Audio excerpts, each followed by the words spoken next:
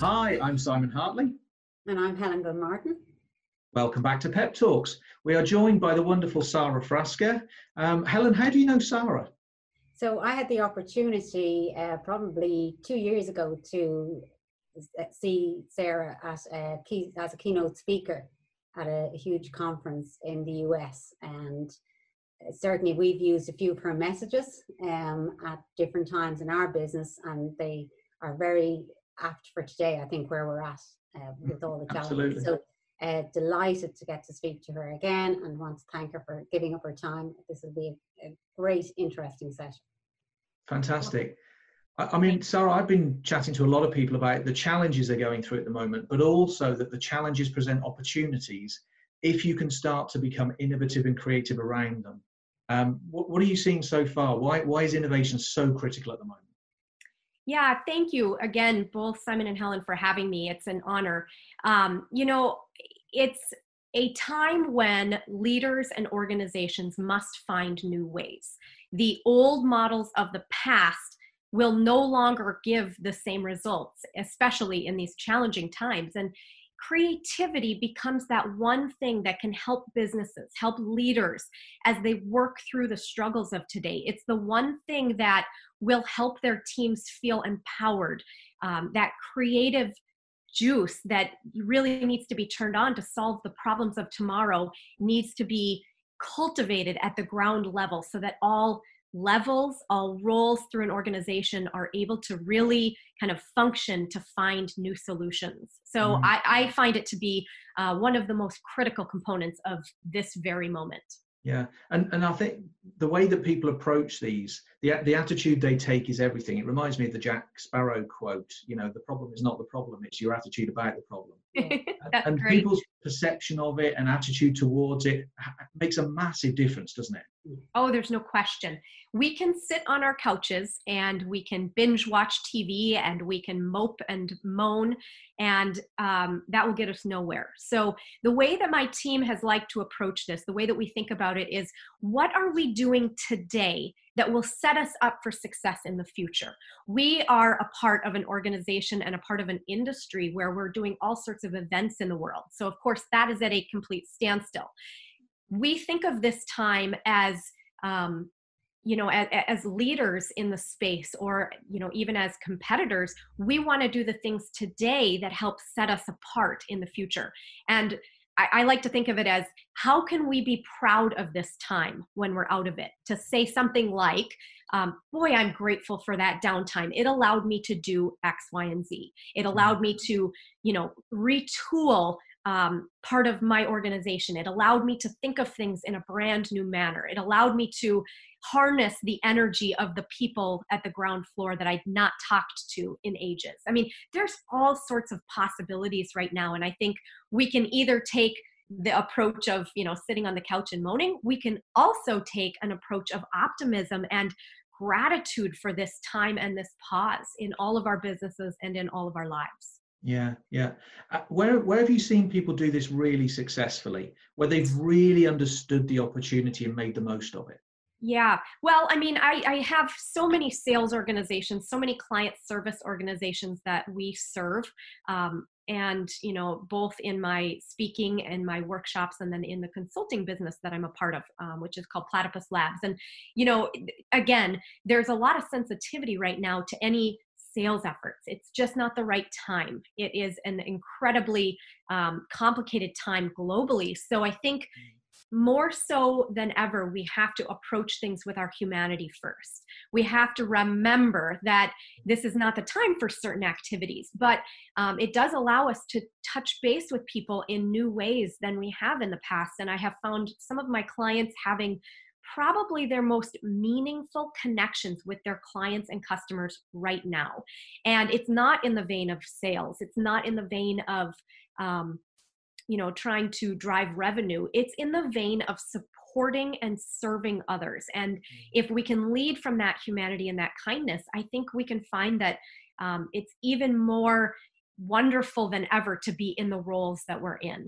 And I've seen a lot of service. I think it's really, wonderful. It's heartwarming, but it's really important too. Yeah, fantastic. Helen, you said you've been inspired by some of the messages. What kind of messages have you been using that Sarah's been talking about?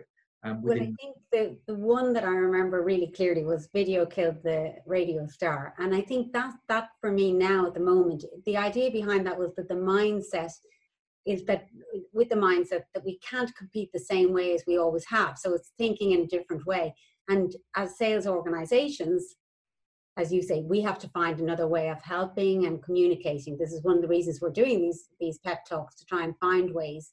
And that is so important, to keep that communication with our customers and to give something back at this stage, while we all, are, as we talked about earlier this week, we're kind of frozen in time. But what we do at this time will determine how our competitive advantage coming out of it, just, maybe with some self-learning or whatever that is, the way we feel and the way our companies come out of this, I think is really that message definitely resonated with me. And the second one was the fall down 7 times and stand up 8. I think by the end of this, we will have fallen down 7 times, and that's on a personal and a business level. All of us will try different things, trying our best and keeping our energy levels high, and that really is hugely important. So both of those, I think, are things that you've touched on, and that is what we need at the moment. We need to remind ourselves that they're going to be important. That's great. And I'm tickled that you remembered those. So I'd love to share those with your audience here, but thank you for that. What are some of the most inspirational examples you've seen of people innovating?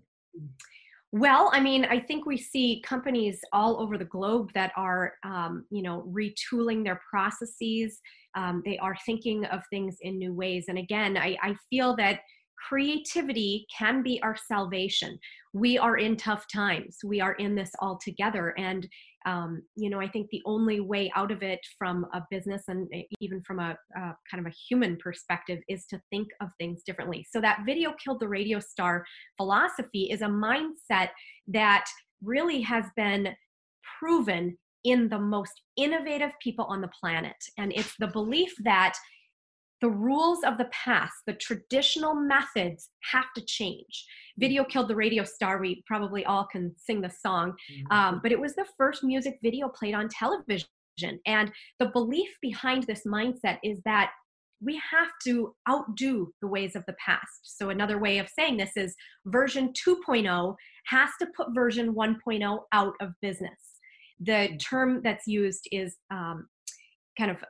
it's purposeful obsolescence, planned obsolescence. We are constantly trying to put ourselves out of a business or to push our next version to outdo the last, whether it's personally or in our businesses, our brands.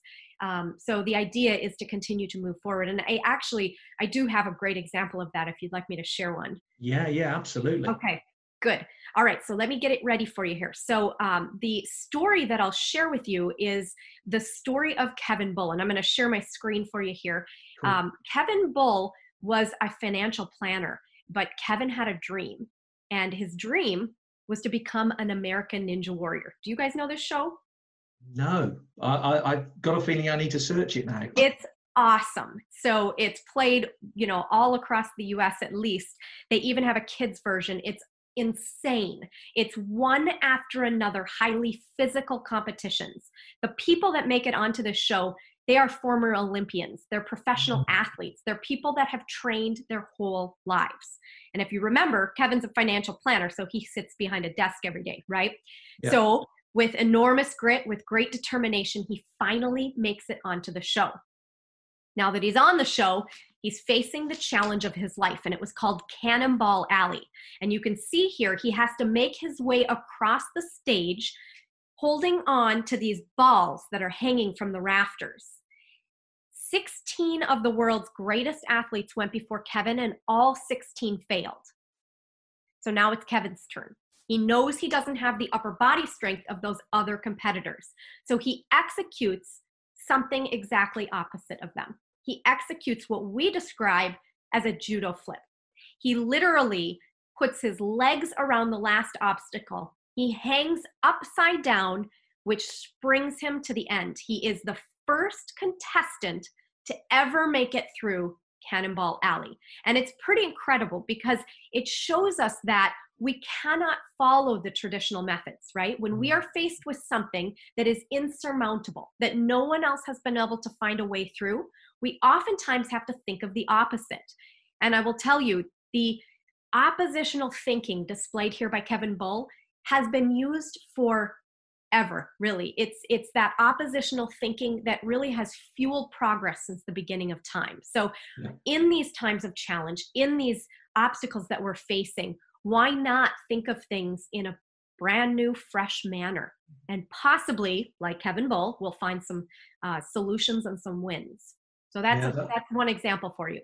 That's fantastic. I mean, I talk to athletes a lot about the Fosbury flop in high jumping.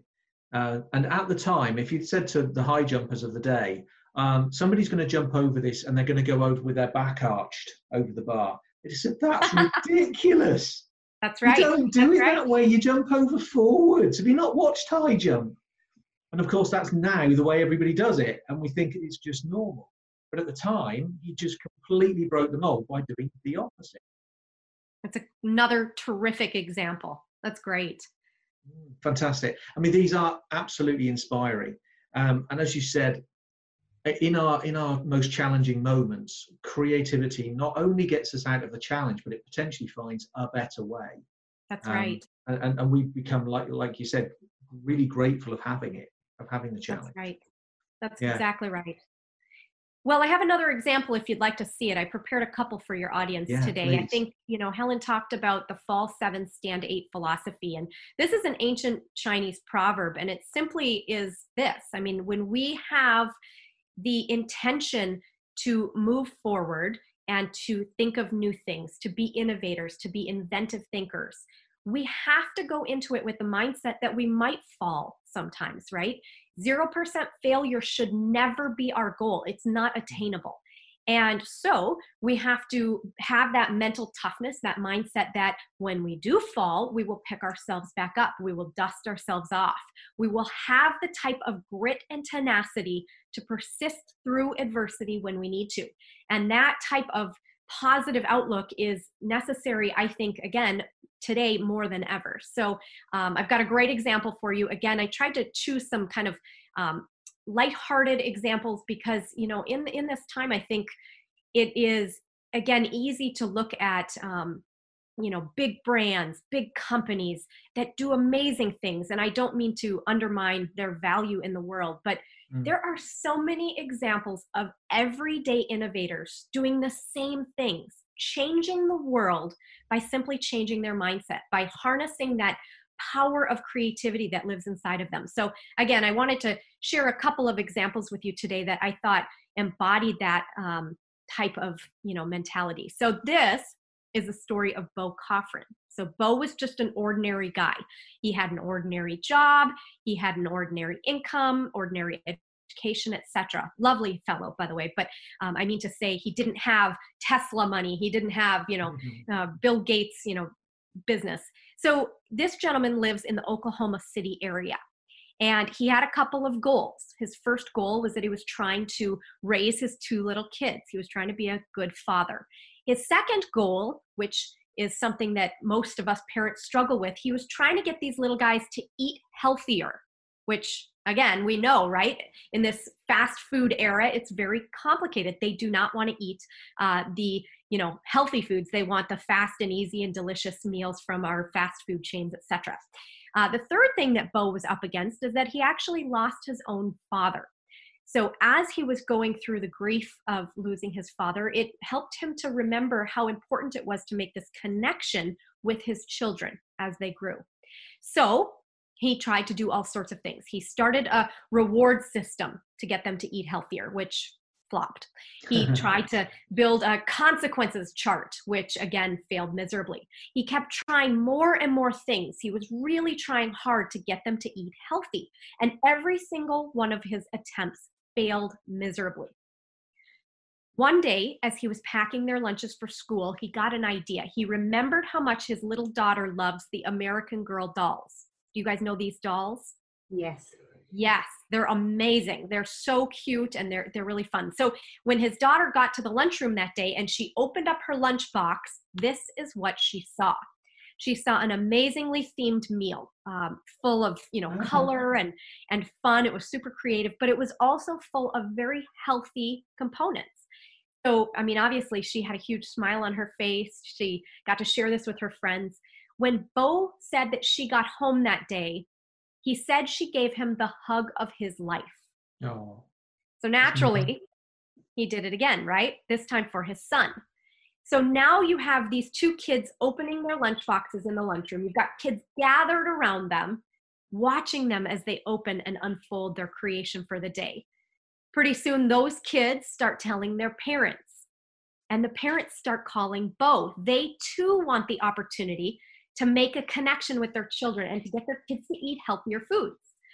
So Bo does what anyone would do. He launches a website. Being of little means, he opened a free WordPress site, but it was enough to give him a spot to put a picture and to list the instructions. You can Yeah. see these are not chef created meals. These are meals any of us could do with the right creativity, right? So he posts pictures and instructions, allowing people to recreate these. And hundreds of thousands of people flocked to his site overnight. So many that the next thing that happened was incredible, and Bo did not make a single sales call.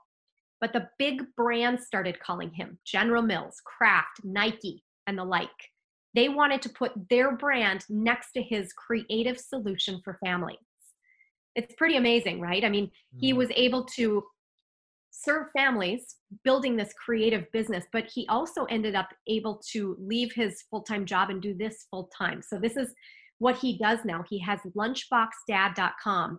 And I don't know about you. I mean, I can relate as a mom of 5. I think this is tremendous. It's just so creative. But this is what Bo did in his grief-stricken, frustrated dad moment. He was able to harness that creativity, and he was able to pick himself up time after time and say, I got to keep finding a way. I've got to find a solution. I can do this. And that's that philosophy embodied. That's that fall 7, stand 8 mindset. So hopefully you enjoyed this example as well. But again, everyday innovation is ripe for the taking. We can do it. Absolutely. That's fantastic. How do you harness innovation? You know, in this time when we are all doing video conferencing and it's not the whiteboard method that we normally do, you know, we're trying to be creative. I mean, how do you harness innovation at this point where we're in a new working environment? What would you say to people? Yeah, well, I mean, I have a couple of steps, honestly, that I like to take. And the first of which is really around learning.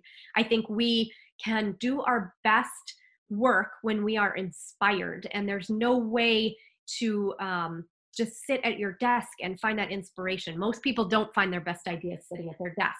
But to go out and read articles, to stand outside for a few minutes, to play with children. I mean, there are so many wonderful places that we do get our best ideas. And we have to, especially now, be creative even in finding those points of inspiration, whether it's reading books, listening to podcasts. Again, talking to your 5-year-old will give you ideas that you never thought possible. They may not work, but it'll at least start the sparks. So my first area is really to keep learning. I mean, we can't stop learning ever, but to find points of inspiration now that help us through this time, I think is important. My second is that we can continue to sharpen our skills right now. We have to find ways to practice. And, you know, again, I'm in a role where I do a lot of speaking to corporations across the world, and I can practice now just as anyone can. You know, new stories, new jokes, new ways of telling things that may inspire people now and in the future. So we can't stop sharpening our skills. I would like to emerge better after this than I am right now. And I think if we have that philosophy, we can utilize this time to the best of our ability. The other one I would say is just practicing that gratitude. I mean, I think, I am truly grateful for the clients that I have, for my family, for the organization that I serve, and my colleagues. I mean, I wake up every morning and it's like, all right, there's new things to be done today. And I wake up and kick the sheets off every day. So I think if you have a little gratitude in your heart each day, that can go a long way. The last one I think is just recharging. I think we would be remiss if we didn't allow ourselves a moment too. I mean, even though I am probably an eternal optimist. It's very hard to get me down, but I also have down moments, just as anyone does. And I think if we can take a moment and pause and reflect and allow ourselves the moments of depression or anxiety or just fear, I mean, that's okay. We're all humans. Those are human emotions. But if we let it stifle us and let it, really sink our feet in cement, then we're doing a disservice to our families and our colleagues, etc. So I think we have to just, allow those moments and then push right past them. So I don't know if this is helpful, but that's how I look at it. Fantastic. Thank you very, very much. I was talking to a colleague earlier who I was just sharing some of the observations that I've taken in the past few years working with world-class leaders. And one of the ways that I see that they help unlock creativity and innovation is just by asking great questions. And for me, the great questions are like the key in the lock. And you put that key in the lock and turn it, and all of a sudden there's this untapped potential that comes flying out. And so many leaders have reflected afterwards and said, I didn't realize how creative they were. I didn't realize how innovative they were. I didn't realize how capable they were. And that seems to be the little spark, almost like lighting the touch paper, as I call it. And then you see this explosion of creativity.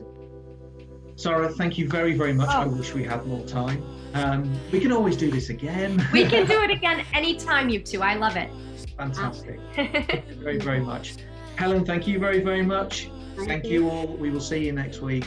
And thank you very much. Join us again on Pep Talks.